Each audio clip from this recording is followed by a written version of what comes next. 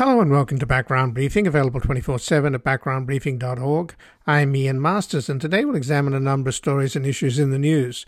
We'll begin with pro-choice activists demonstrating in front of the homes of Chief Justice John Roberts and Justice Brett Kavanaugh, and look into the growing risk that if and when the Supreme Court strikes down Roe and Casey, that will spark anger, while draconian laws passed in red states will lead to interstate conflicts between abortion refugees and their protectors and anti-abortion vigilantes. Joining us to discuss the looming possibility of civil unrest in this election year, in which a fired-up Democratic base will be facing massive Republican voter suppression in November to deny a majority vote, is Stephen March, a novelist and culture writer who has written for The Atlantic, New York Times, The Wall Street Journal, The New Yorker, Esquire, and many other outlets. His books include The Unmade Bed and How Shakespeare Changed Everything, and his latest book is The Next Civil War, Dispatches from the American Future. We will discuss his article at The Guardian, The Supreme Court's Coming Abortion Ruling May Spark a New Era of U.S. Unrest.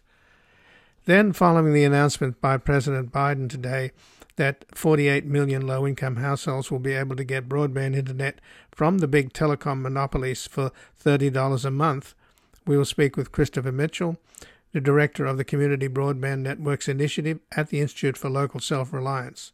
A leading national expert on community broadband networks, he runs muninetworks.org, the comprehensive online clearinghouse of information about community broadband, and we will discuss how much more needs to be done to enable competition so that consumers don't have to be stuck with crappy service at exorbitant prices. Then finally, we'll look into corruption and impunity at the United Nations involving a little-known UN agency that had an extra $61 million to play with, a lot of which went to a crooked British businessman and his daughter that financed a video game and a pop song instead of cheap housing in poor countries. Joining us is Dulcie Leimbach, the founder of Pass Blue, which she edits and writes, covering primarily the United Nations, peacekeeping operations, and women's issues. Previously, she was an editor for the Coalition of the UN Convention Against Corruption, was the publications director of the United Nations Association of the USA, and was an editor at the New York Times for more than 20 years. And before we go to our first guest, this program is completely independent without corporate sponsors and advertising, relying entirely on your support. So we ask you to take a moment and visit backgroundbriefing.org/donate or go to our nonprofit media foundation at publictruthmedia.org, where you can keep us online and on the air on a growing number of stations for as little as $5 a month. Help sustain us into the future so that we can continue to provide breaking news analysis from the most knowledgeable guests at home and abroad. And we've made it easier for you to donate simply by credit card at backgroundbriefing.org/donate, where your tax-deductible contributions make this program possible. And joining us now, Stephen March, who's a novelist and culture writer who has written for The Atlantic, The New York Times, The Wall Street Journal, The New Yorker, Esquire, and many other outlets. His books include The Unmade Bed and How Shakespeare Changed Everything. And his latest book is The Next Civil War, Dispatches from the American Future. And he has an article at The Guardian, The Supreme Court's Coming Abortion Ruling May Spark a New Era of U.S. Unrest. Welcome to Background Briefing, Stephen March. Pleasure to be with you, Ian. Well, thanks for joining us. And there have already been demonstrations on Saturday at the homes of both the Chief Justice John Roberts and the Justice Brett Kavanaugh. And today, Monday, there are protests outside of the home of Justice Samuel Alito. President Biden is very critical of these protests, saying, the White House spokesman saying, they support protests, but protests should never include violence, threats, or vandalism. Judges perform an incredibly important function in our society, and they must be able to do their jobs without concern for their personal safety. So how does this play into the scenario that you have written about in The Guardian? The Supreme Court's coming abortion ruling may spark a new era of U.S. protests. These weren't violent protests. They were described as candlelight vigils, in fact. But there is a portent for, particularly when the actual ruling comes down, assuming it goes the way that most people expect. Do you think things are going to get worse? Yeah, I mean, I definitely think things are going to get worse on a number of fronts. I mean, there has been some violence already at an anti-abortion clinic in Madison, Wisconsin, and this is exactly the danger of living in a pseudo democracy or anocracy, which is where you because civil unrest, violence tends to not happen in democracies, and it tends to not happen in autocracies. It's when you're in the gray area that it really starts to happen. And the Supreme Court ruling is a perfect example of that, where you have 5 out of the 9 Supreme Court justices selected by, presidents who did not win the popular mandate. You have them going back on a right that has been, established for 50 years in the United States, and which is, popular by, about 70% of the country supports broadly. It is a basic expectation of life in the United States. So you have a minoritarian party removing rights through a quasi-legitimate process. Violence is inevitable. Like that's not whether it's acceptable or not. Of course, it's unacceptable. But the legitimate means of making policy are removed. There are other ways of making your voice heard, and those ways are very, very ugly. That's why the system in breakdown is so very, very dangerous. And you mentioned the Wisconsin headquarters of the Wisconsin Family Action and the anti-abortion group. It was attacked. There was an attempt to set it on fire, and a message was spray painted on the walls. If abortions aren't safe, then you aren't either. Right. So, normally the violence, or what seems like violence in terms of verbal abuse, etc., has been coming from the anti-abortion people who've been sort of vigilantes, and well, there've been a number of assassinations, in fact, of abortion doctors. But it's common practice for anti-abortion zealots to show up at abortion providers and scream at people coming to get an abortion, and that sort of activity. Is that being matched by the other side now? Well, I think they're very late to the process. So the right has a very high degree of consciousness of the collapse of the system. They have far-right militias that are, essentially an armed wing of a political movement. The left really doesn't have anything like that, although I think there are other forms of resistance that we're going to see emerging from the left, particularly through technology, I think. But the anger does not go one way. That often seems to be the thing with when I talk to people on the right in America. They think that the anger is coming from their side and that the other side needs to respond to it. But I think, this anger builds on itself and feeds on both sides. And the anger, I think, for Americans on the left is going to only increase as these, pseudo-legitimate bodies increasingly take their rights away. Abortion, of course, is going to be the most toxic of all of these issues because you're going to have a combination of factors. You're going to have, one thing, the outlawing of abortion doesn't work. It doesn't actually lead to decreases in abortion rates. It's not actually an aspect of life where simply outlawing it tends to have big effects. It will just shift ground, as we already saw in Texas, to either, medical abortions or just out-of-state abortions. So, you're going to have some very disappointed anti-abortion activists who want to take even bigger steps.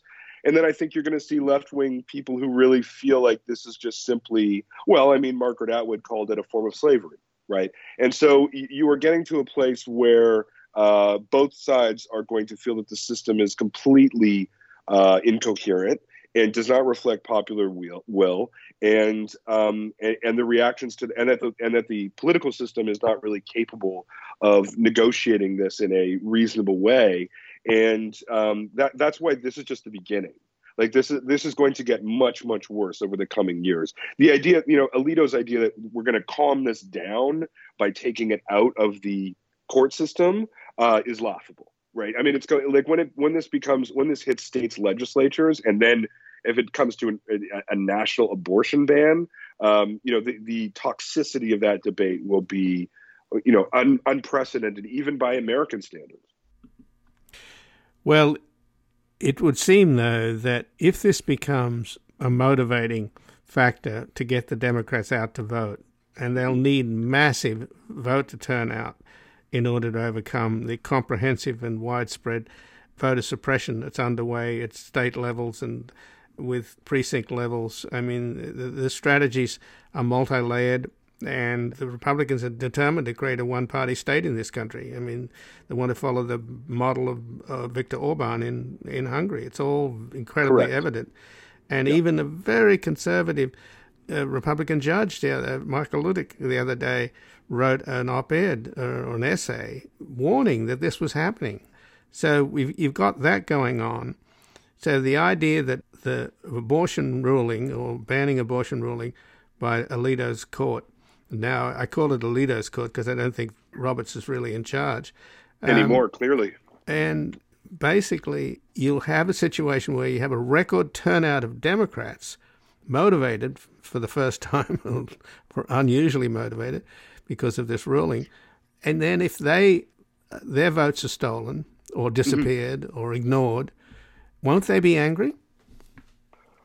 Well, I mean, anger is not really an adequate description. I think they will legitimately feel that they're not living in a democratic system anymore, that they're living in a tyranny.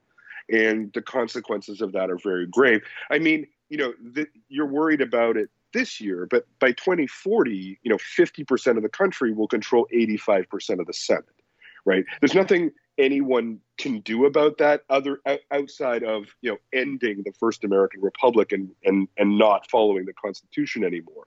So when you get to that point, and needless to say, that 50% that will control 85% of the Senate are overwhelmingly white, non-college educated white men from rural communities who are much more allied with anti-abortion and much more allied with Christian politics generally. So so that is coming. Right, like that system is coming, and it is, I think if a national abortion ban was passed, how would the citizens of New York and California respond? Because I don't think that they would legitimately feel that was a political contest that they lost. I think they would feel that was a imposition of the removal of rights against them by people who did not listen to them and in which they had no say. So that's different than the political anger that, is normal, right? Like, and which determines politics to some extent everywhere that there's antagonism between different parties. There's a sense of delegitimization, which makes recovering from those decisions and achieving some kind of national unity possible. That's not going to be possible anymore. And that's why I wrote this book, right? I mean, that's like, this is just the beginning of this. When you get to 2040 and it becomes very clear to everyone that it's not, this is not a one man, one vote, one person, one vote situation. This is a very stacked deck.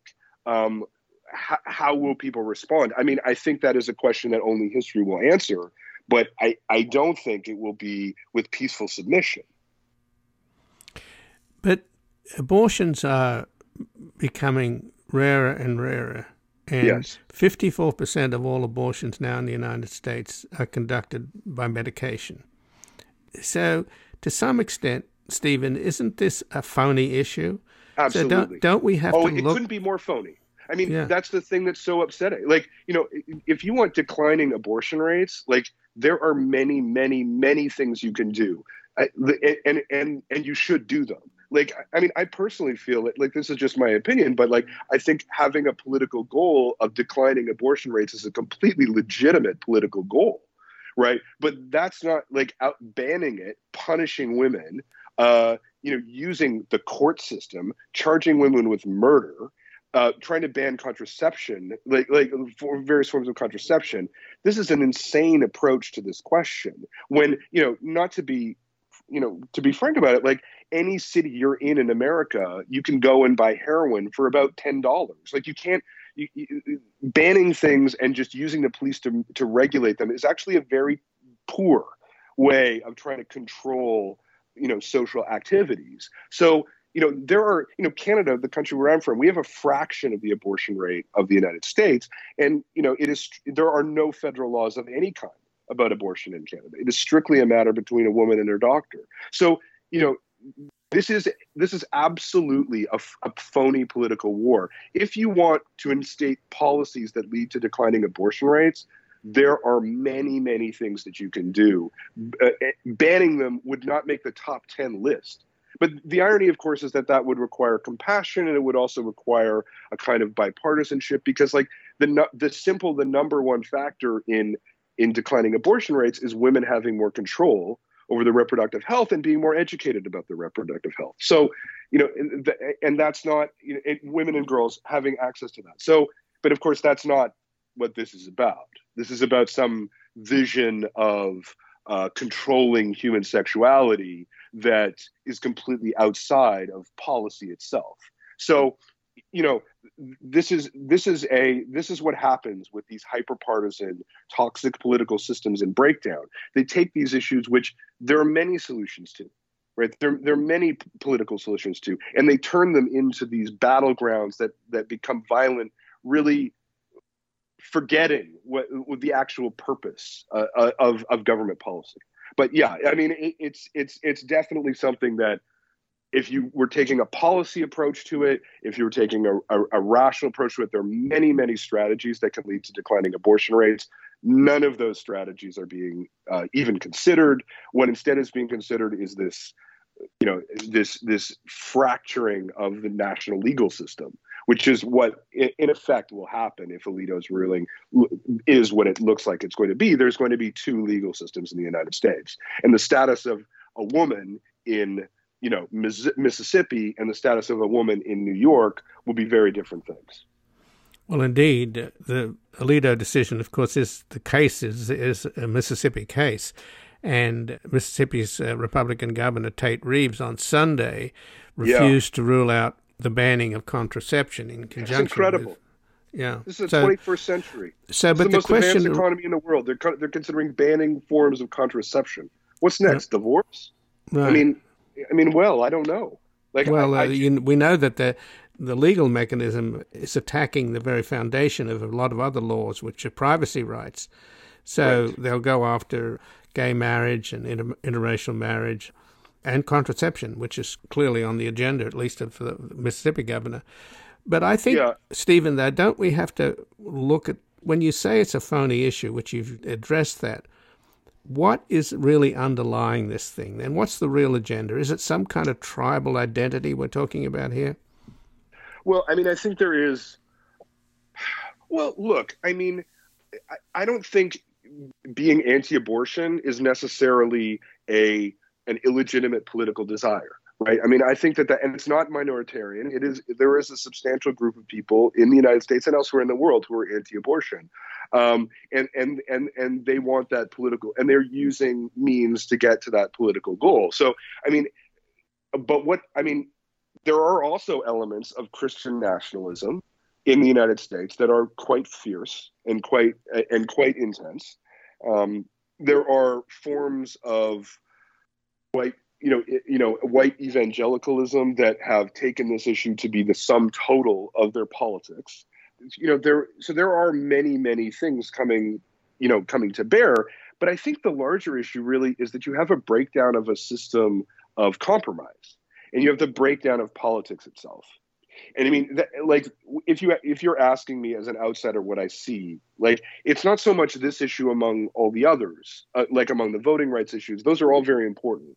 But what you're dealing with here is the breakdown of politics and the breakdown of a sense of legitimacy of the court system, which, when you lose that, you've really lost an enormous part of what it means to belong to a civilized nation, frankly. And that loss, I think, I think John Roberts is sitting, unable to sleep tonight, knowing that when that loss happens, it will never come back.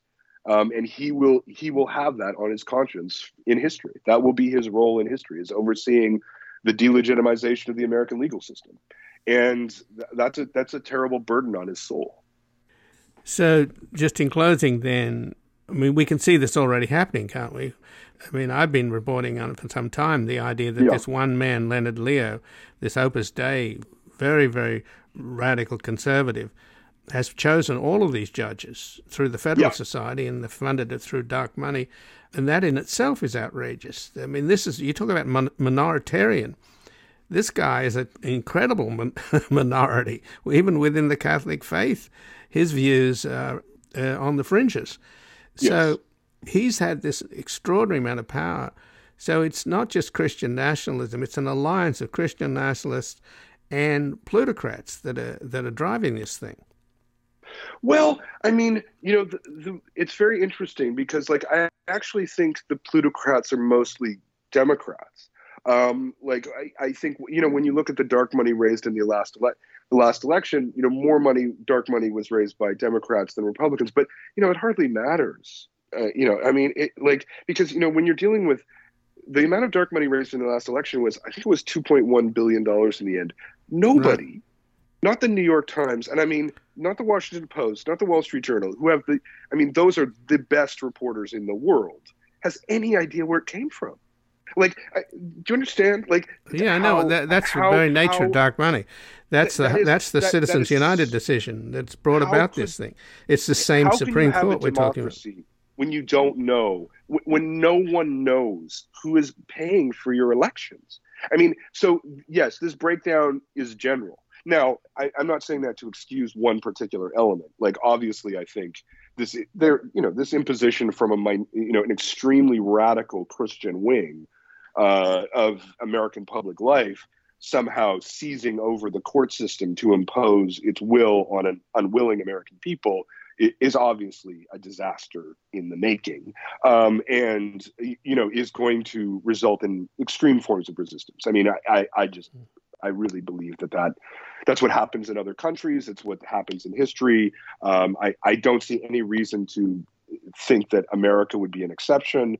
So I'm not excusing that. But on the other hand, what you're dealing with here is a political system in collapse.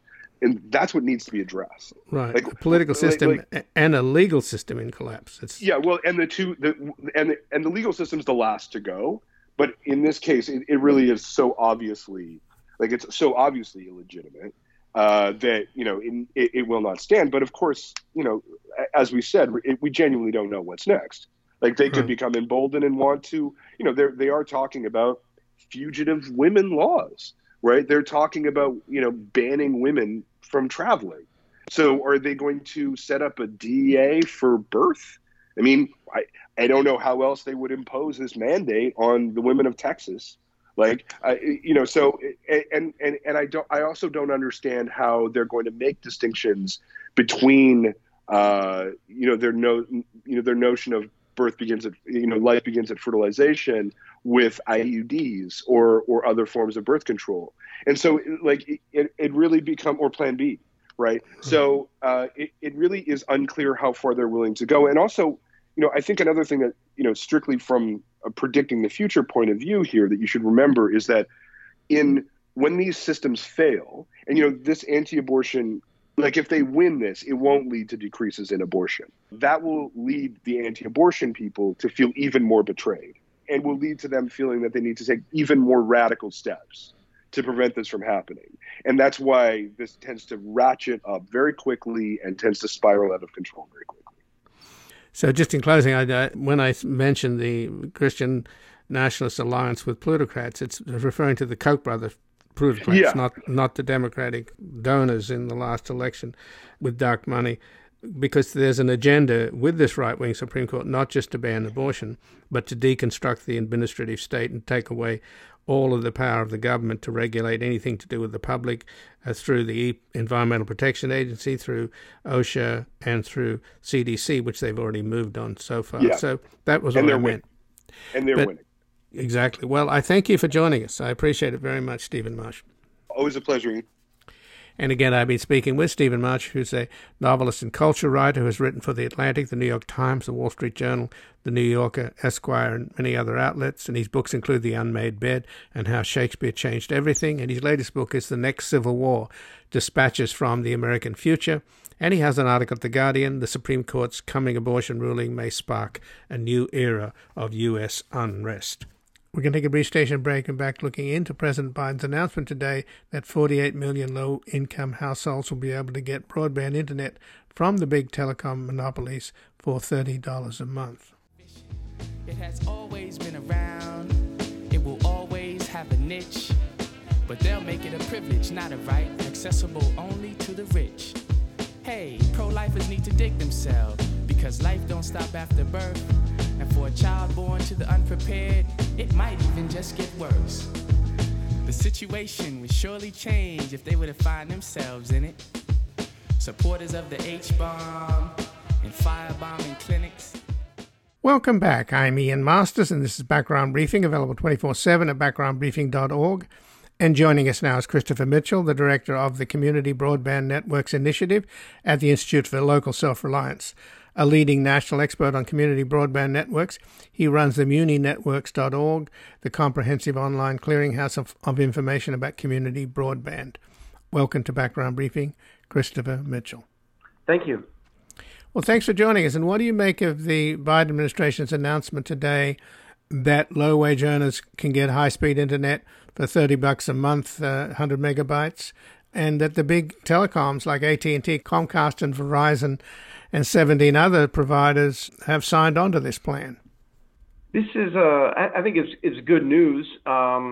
It's not great news because the devil's always in the details. And there are millions of Americans for whom this simply won't be that effective. I think the thing to understand is that there is a subsidy program called the Affordable Connectivity Plan, and that is a good program. What's new today is that these big ISPs have committed to offering a connection that will be the same cost as the amount of the subsidy for those who qualify for it. And the simple fact is that it's just not enough to really achieve digital equity. And so I find it a little bit disappointing to see President Biden celebrating these massive ISPs for effectively giving crumbs to families that really need much more. Well, these massive ISPs lobbied pretty heavily for the $1 trillion infrastructure package, the so-called bipartisan package that was largely drafted by Senator Sinema and the Republicans. So it's not entirely surprising that they got what they wanted, because they lobbied against more generous and far-reaching and futuristic proposals that are in the Build Back Better plan.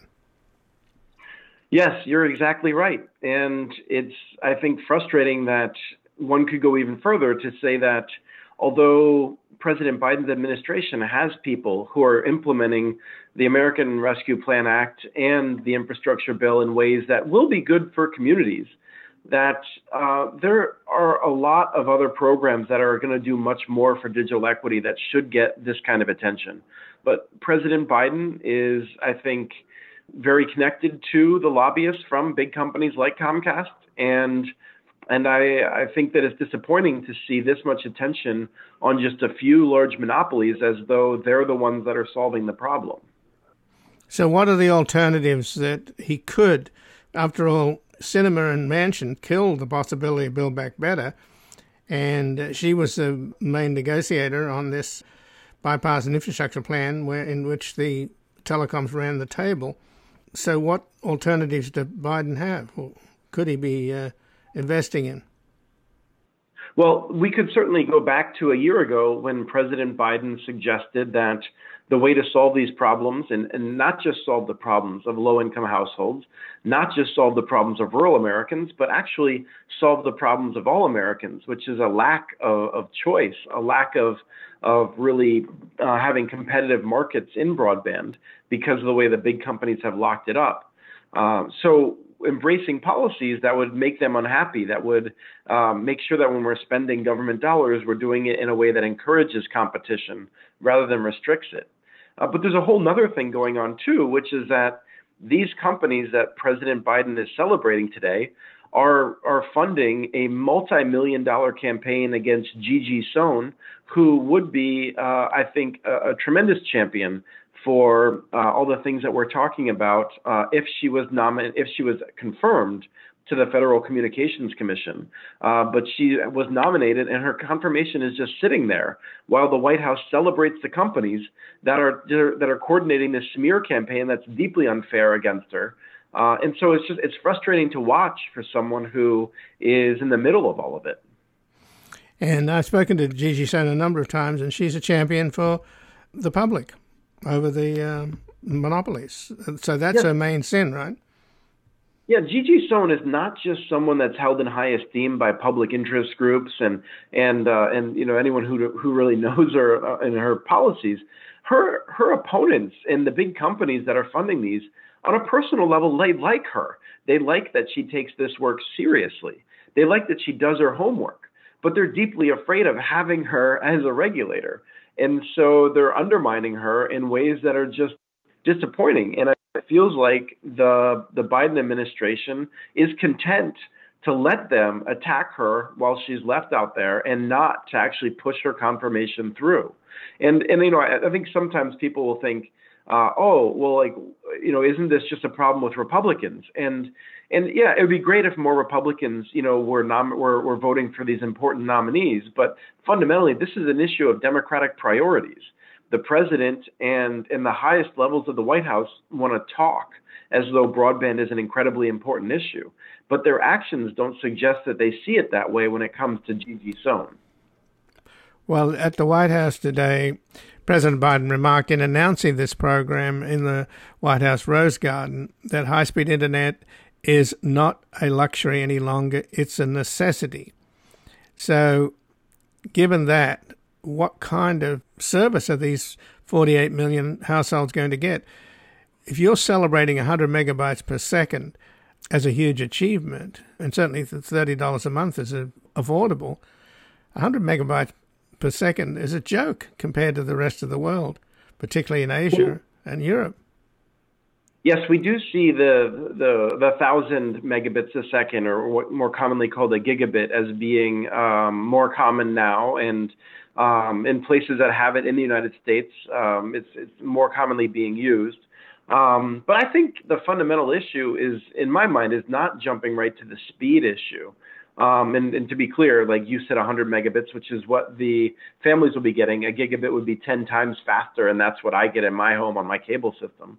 But the issue is more one of practicality.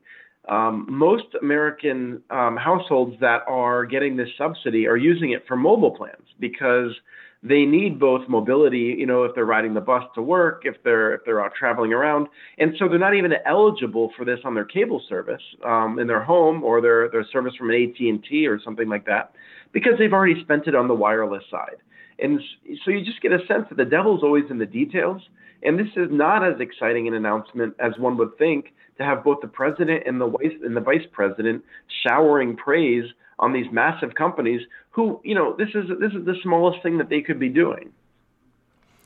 So, but in terms of the idea that it's no longer a luxury, it's a necessity, is there a recognition of how important it is economically and competitively to have high-speed internet? I mean, because it makes such a difference in terms of education, in terms of business, etc. I mean, I have to say that, it would shock me if you sent your researchers back, and you may very well be your own researcher. But if you look, I bet President Obama said the same thing. I bet President Trump said the same thing. I don't know if President George W. Bush said the same thing, but I'm just so tired. I feel like I have calluses when it comes to elected officials saying broadband internet access is so important. We need to make sure everyone has it, as long as it's not inconvenient for the big monopolies that are writing the big checks to my campaigns. That's what I hear. So why are they doing this? Why do they have such crappy service compared to other countries? In Europe and in Asia, 1,000 megabits is standard, a gigabyte. It's pretty rare in this country, isn't it? I mean, you have it here in Santa Monica, California. You have it up in the Silicon Valley for obvious reasons. Chattanooga has its own municipal 1,000 gigawatt service, but it's not common. I mean, the best that I'm able to get where I live, and I need it because of my work, is 300 megabits, and that comes from the monopoly that I have to deal with. Yeah. I don't have a choice. It infuriates me. Well, you are joined by a vast majority of other residents of the United States in that. And what it comes down to is that in much of the rest of the world, they have, and I should say actually, in most of the rest of the Europe and Asia and the large cities and in more advanced countries that have larger economies in the entire country in those situations, you have fiber optic networks, which is an advanced technology. Most Americans get their internet service from a cable company, it's an okay technology, but it has reliability challenges and other challenges. But in the rest of the world, in most cases, the owner of that fiber optic has to share it with other parties to create competition. And that's something that we sometimes call open access or wholesale arrangements. And we don't have that in the United States because of the power of the big cable and telephone companies and their lobbying. They want to restrict access to, they're the only ones that can use those data pipes to deliver service. There's a number of cities that are experimenting with ways to try to open up new pipes, put in fiber optics that will be owned by the city, like Chattanooga. But unlike Chattanooga, then they would be open to multiple companies to compete upon. This is a model used to great success from a network called Utopia in Utah.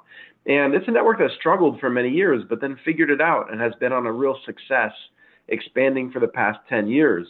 It's a new model, but like one of the things that I see from local governments that consider this is the cable and telephone companies go out of their way to try to get the people fired who are considering it for cities. It's really dangerous if you're trying to upset the apple cart of these powerful incumbents. But still, Christopher, I'm mystified as to why these big companies inflict crappy service at high price when they have the technology. The fiber optic cables are laid, as far as I know, yet they won't turn on the switch. And they think it's a big deal to get 100 megabits per second, but it's an embarrassment. Well, most homes are not connected to fiber optics yet. Like I said, when it comes to the internet access that people are using today, most of them are getting their internet access from a cable company like a Comcast Xfinity or a Charter Spectrum. Those companies actually have the ability to offer much faster speeds on their technology, and they are rolling that technology out slowly. If there was real competition in the United States, we would see that those cable networks would be faster, and we would see that there was new investment in fiber optic cables to connect everyone's homes.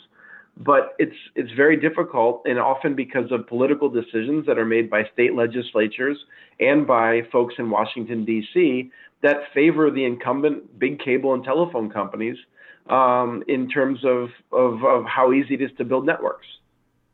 So my crappy service from Spectrum is a result of the lack of competition. In other words, the fact that I can't turn to anybody else to get better service, because since COVID, I've had to broadcast from home and I rely entirely upon the network.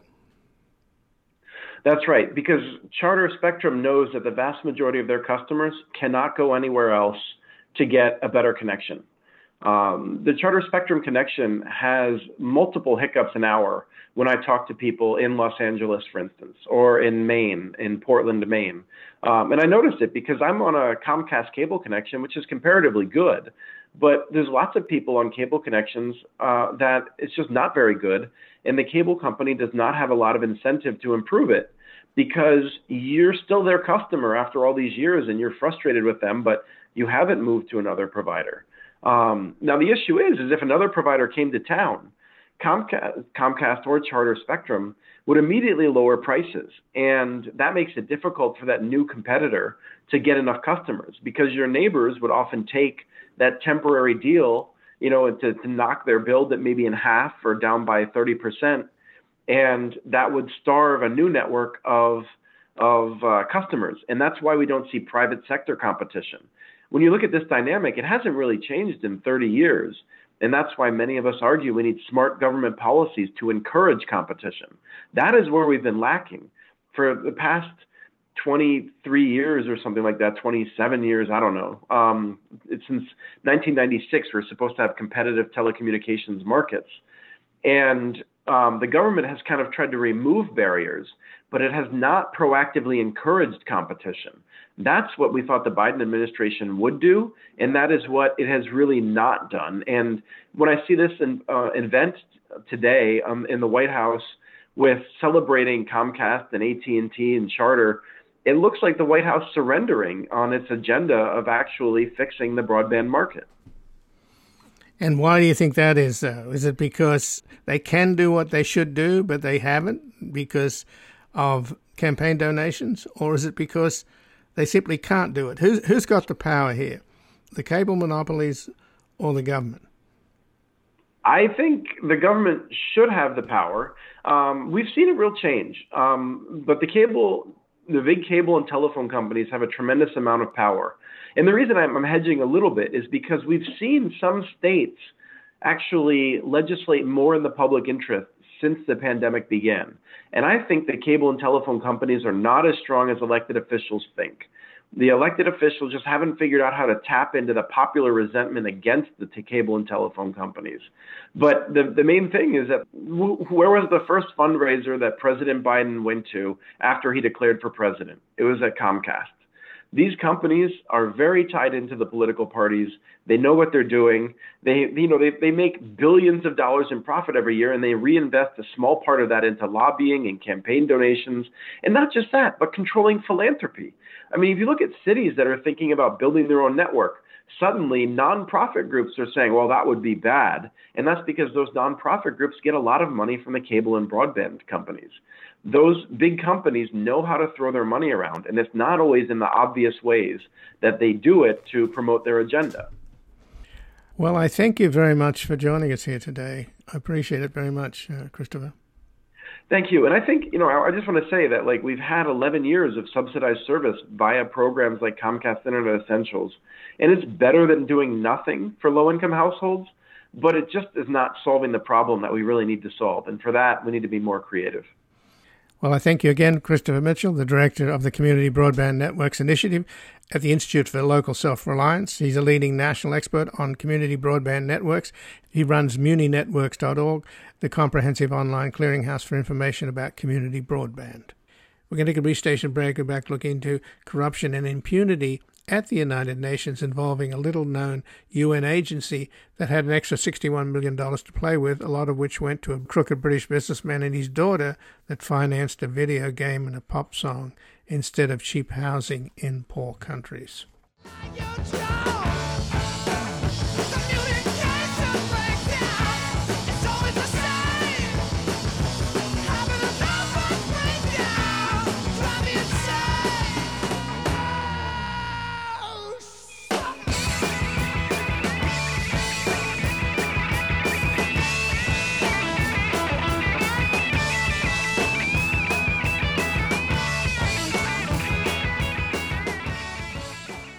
Welcome back. I'm Ian Masters, and this is Background Briefing, available 24/7 at backgroundbriefing.org. And joining us now is Dulcie Leimbach, who is the founder of Past Blue, for which she edits and writes, covering primarily the United Nations, peacekeeping operations, and women's issues. Previously, she was an editor for the Coalition for the UN Convention Against Corruption, was the publication director of the United Nations Association of the USA, and was an editor at the New York Times for more than 20 years. Welcome to Background Briefing, Dulcie Leimbach. Hello. Hi, Dulcie. Thanks for joining us. And what do you make of this scandal of corruption and impunity at the UN, which we're learning about now, where a little-known UN agency had an extra $61 million to play with, and about $25 million of that went to what seems to be a crooked British businessman and his daughter to produce a pop song, a video game, and a website promoting the environmental threats, awareness of the environmental threats to the world's oceans, instead of going to build cheap houses for the poor in poor countries, which never happened. So this is an amazing story. Yeah, it's sort of not surprising. I was actually tipped off by a whistleblower last summer about possible corruption in that agency, UNOPS. They all have funny acronyms. But he was sort of laying out a very, very complicated story, and it was right in the middle of the General Assembly annual session. So I didn't go into it too far. And the whistleblower emailed me the other day to say there's much more there to be looked at the agency. It's one of those many small entities in the UN that acts and behaves independently outside the Secretariat. The money flows and the responsibility and the monitoring of the how the money is spent. It is sort of astounding, especially when the UN is like the World Food Program is crying for money to feed, the hungry people in famine conditions. So, it doesn't make sense, and it's very frustrating. And I think it's very frustrating for the Secretary General too, especially as he's trying to take some concerted actions, humanitarian actions in Ukraine. So it's not good for the UN. It's not good. And UNOP is the United Nations Office for Project Services, and it's been run by the former Norwegian Minister of Justice, who just stepped down, Greta Faremo. Right. But the story itself of how they made this deal with this British businessman and his daughter is pretty... It almost sounds like Hollywood, the idea you got to go out and meet people. So this British businessman and his daughter at a party hosted by Gloria Starr-Kins, who apparently is a fixture of the United Nations. Do you know her at all? I know who she is. Yeah, she is a fixture. Yeah. So she's quite elderly, but she has these sort of soirees for diplomats, etc. And so at this party, the Norwegian head of this UN agency, she is introduced to this British businessman and his daughter by none other than this Italian character who is an ambassador to a small Caribbean nation. He's the same man, Paolo Sempoli, who introduced Donald Trump to his current wife, Melania, back when she was a model, or some people say she was actually a call girl, but nevertheless, that is the kind of strange provenance of this project, is it not? Right. I mean, it makes me think that Greta Faremo didn't know what she was doing, that she was a justice minister, and I think she was defense minister as well. So she's suddenly in this obscure UN agency where money is flowing, surprisingly.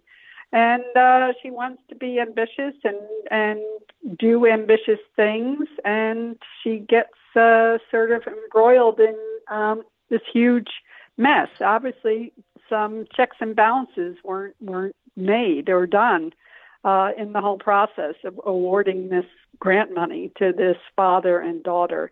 It's sort of astounding, but, I'd like to know where all this money came from to begin with. Why is this money being handed over to this UN agency if there's little accountability, if there's little oversight or very weak oversight? Maybe because she is Norwegian, dare I say, so people just automatically trust her. But and I think she said in the story that she sort of didn't pay it close attention. And, there was lots of money flowing through the agency, and they wanted to spend it in a big way. But they look very foolish. And obviously there's corruption going on. But the original pitch, apparently, from this British businessman, Kendrick, was to build cheap and sturdy homes in the developing world. And, of course, not one of them were built, but yet somehow his daughter ends up with $3 million, and then she hires a British singer to do this pop song and to do a video game. And then the Italian guy, who's apparently Zampoli, who introduced Melania to Trump, he's the ambassador for the Caribbean island of Dominica. His deal was a conservation group which he called We Are the Oceans, or WATO, like NATO. WATO is the NATO of the oceans, apparently was his motto. Didn't the Norwegian woman in charge of this agency end up singing this particular song to the General Assembly, which was largely empty because somebody that made a speech before her had droned on forever? Yeah, I mean, you have to wonder about her judgment, and we don't know very much about her right now. So that's the big question. How did she make such poor decisions? Maybe she was swept away by New York City. You know, she's based in Copenhagen, so maybe she came to New York and was sort of deluded, or was sort of fooled by these, you know, maybe this British guy was very charming and promised her, you know, all sorts of inexpensive, affordable housing for the poor. I mean, that's always, you know, that's a great idea. But the fact that maybe she didn't even look into it thoroughly, I don't know. It sort of begs the question: who is this woman?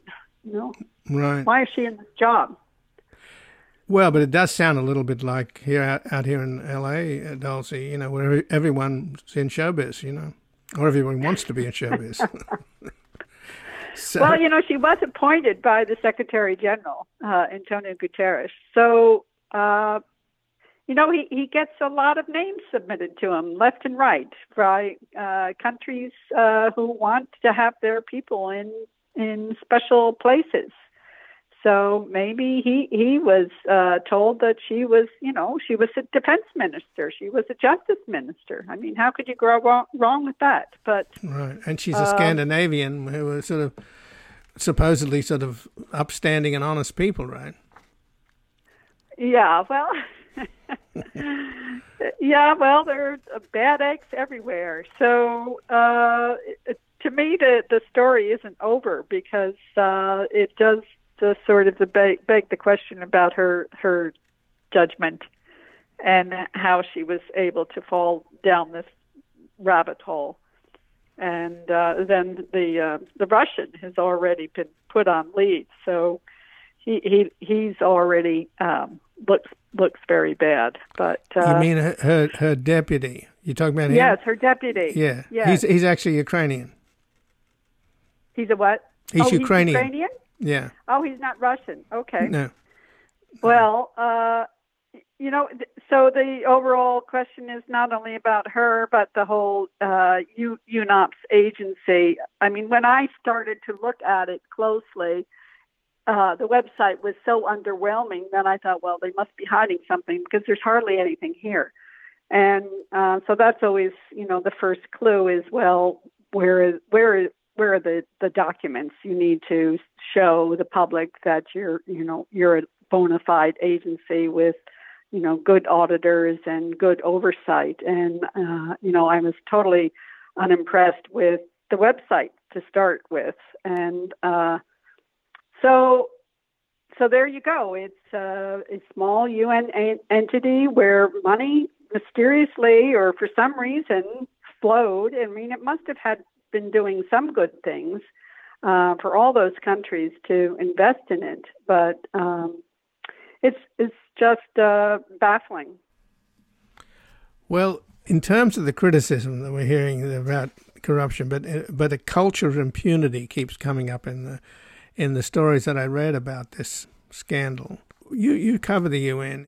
I know from having talked to people that worked at the UN that they're very cushy salaries and they got lots of benefits, right? So it's a great place to work, is it not? Well, it depends on where you're working and what you're doing. I mean, it's also a huge bureaucracy, so it sort of can be very, very stifling. But, you know, for the most part, the people I know who work there are very honest, upstanding, committed people. But it's a sprawling organization, and you get, this one small agency where things are really going wrong, and then the whole rest of the UN is besmirched. And also the UN is indeed, a collection of member states, so they're all responsible, and they're all sort of seem to want a piece of the pie, and so you can't really just blame the UN itself, the people who work at the UN. Well, in contrast, I saw a clip the other night on, I think it was on CNN or one of the cable news programs, of the head of the food program is in Ukraine, where there's a food crisis because of the war.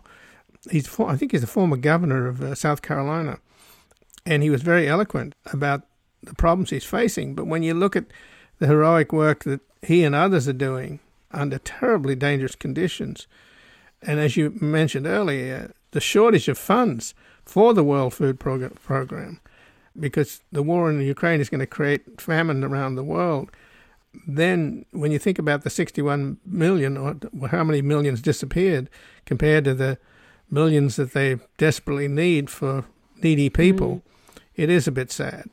Yeah, and so it's hard to pin down what the problem is. But, obviously reform has to happen, and it's very elusive. They have tried and tried and tried, but it requires just dogged, persistent work. And, there is a new diplomat working for the U.S. mission to the UN. His name is Chris Liu, and he seems to be on top of some of these problems. He just started a few months ago. So, and he was tweeting away on this particular scandal. So it just takes a lot of effort to root out the bigger problems and then even the smaller problems. And it's so easy for the Secretary General to get totally distracted by, the crisis of the day. So it's just sort of a victim of its own, sprawling entities and operations and little oversight from agency to agency. And the World Food Program is not a sacred cow either. They have some internal politics, internal problems going on too. So. Well, Dulcie, I thank you very much for joining us. I appreciate it very much. Okay, thanks very much. Bye-bye. Bye-bye. And again, I've been speaking with Dulcie Leimbach, who is the founder of Past Blue, which she edits and writes. It covers primarily the United Nations, peacekeeping operations, and women's issues. And previously, she was an editor for the Coalition for the UN Convention Against Corruption, and was the publication director of the United Nations Association of the USA, and was an editor at the New York Times for more than 20 years. This has been Background Briefing. I'm Ian Masters, and I'd like to thank producer Graham Fitzgibbon. And to help us sustain this program into the future and assure it remains free to all, please take a moment to support us by going to backgroundbriefing.org/donate or publictruthmedia.org, where you will find our non-profit Public Truth Media Foundation, where your tax-deductible donations, large and small, keep us broadcasting. And if you missed any of today's program and would like to explore our vast archives, you can find us at backgroundbriefing.org, where we'll include extended interviews searchable by topic, and have made it easy for you to sign up for daily email updates that provide links to resources, articles, and books discussed on the program. Also, you can find links there to subscribe wherever you get your podcasts, and we also encourage your ratings and reviews on these platforms. Find us on Twitter and Facebook at Ian Masters Media. And please do help us reach more listeners by sharing this program with friends, family, and colleagues. And I'll be back again tomorrow with another Background Briefing at backgroundbriefing.org. Bye for now. The guy that lived next door in 305